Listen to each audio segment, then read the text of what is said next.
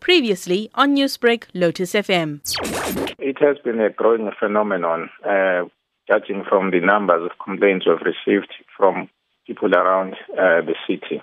We then decided that maybe we need to focus on one area so that you can see the extent of the problem.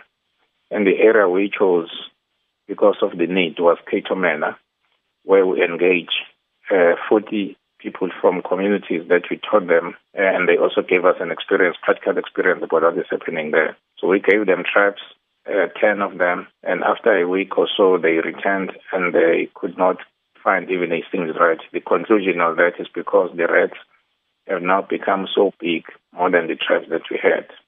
So that's when we really noticed that this is becoming a serious problem. Actually, it's not limited only in Cato Manor, but complaints have been, for instance, had from Durban North, some areas in Westville and so forth. So it is a serious and a growing problem.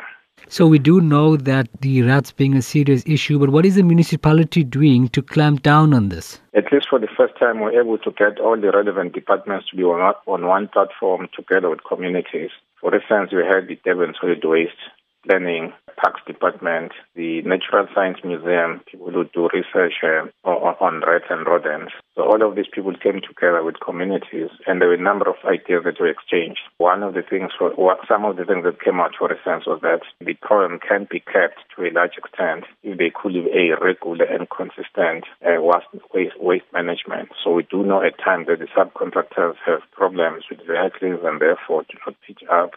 And there are also a number of other problems that we experienced recently related to issues around contractors and so forth. So which areas in the city have been regarded as high risk? It was reported by Vector Control or Health Department that we have had about more than 16,000 complaints. And these seem not to be limited into what you may call informal settlements. We do find them also in some institutions of learning, restaurants, and even for that matter in some residential areas.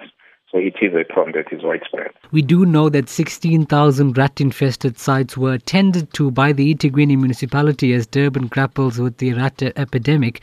What is said to be contributing towards the increase? It is largely accounted to the regularity of of the collection of waste. There were issues that were raised about irregular collection, and also people do dump illegal dump sites that you have.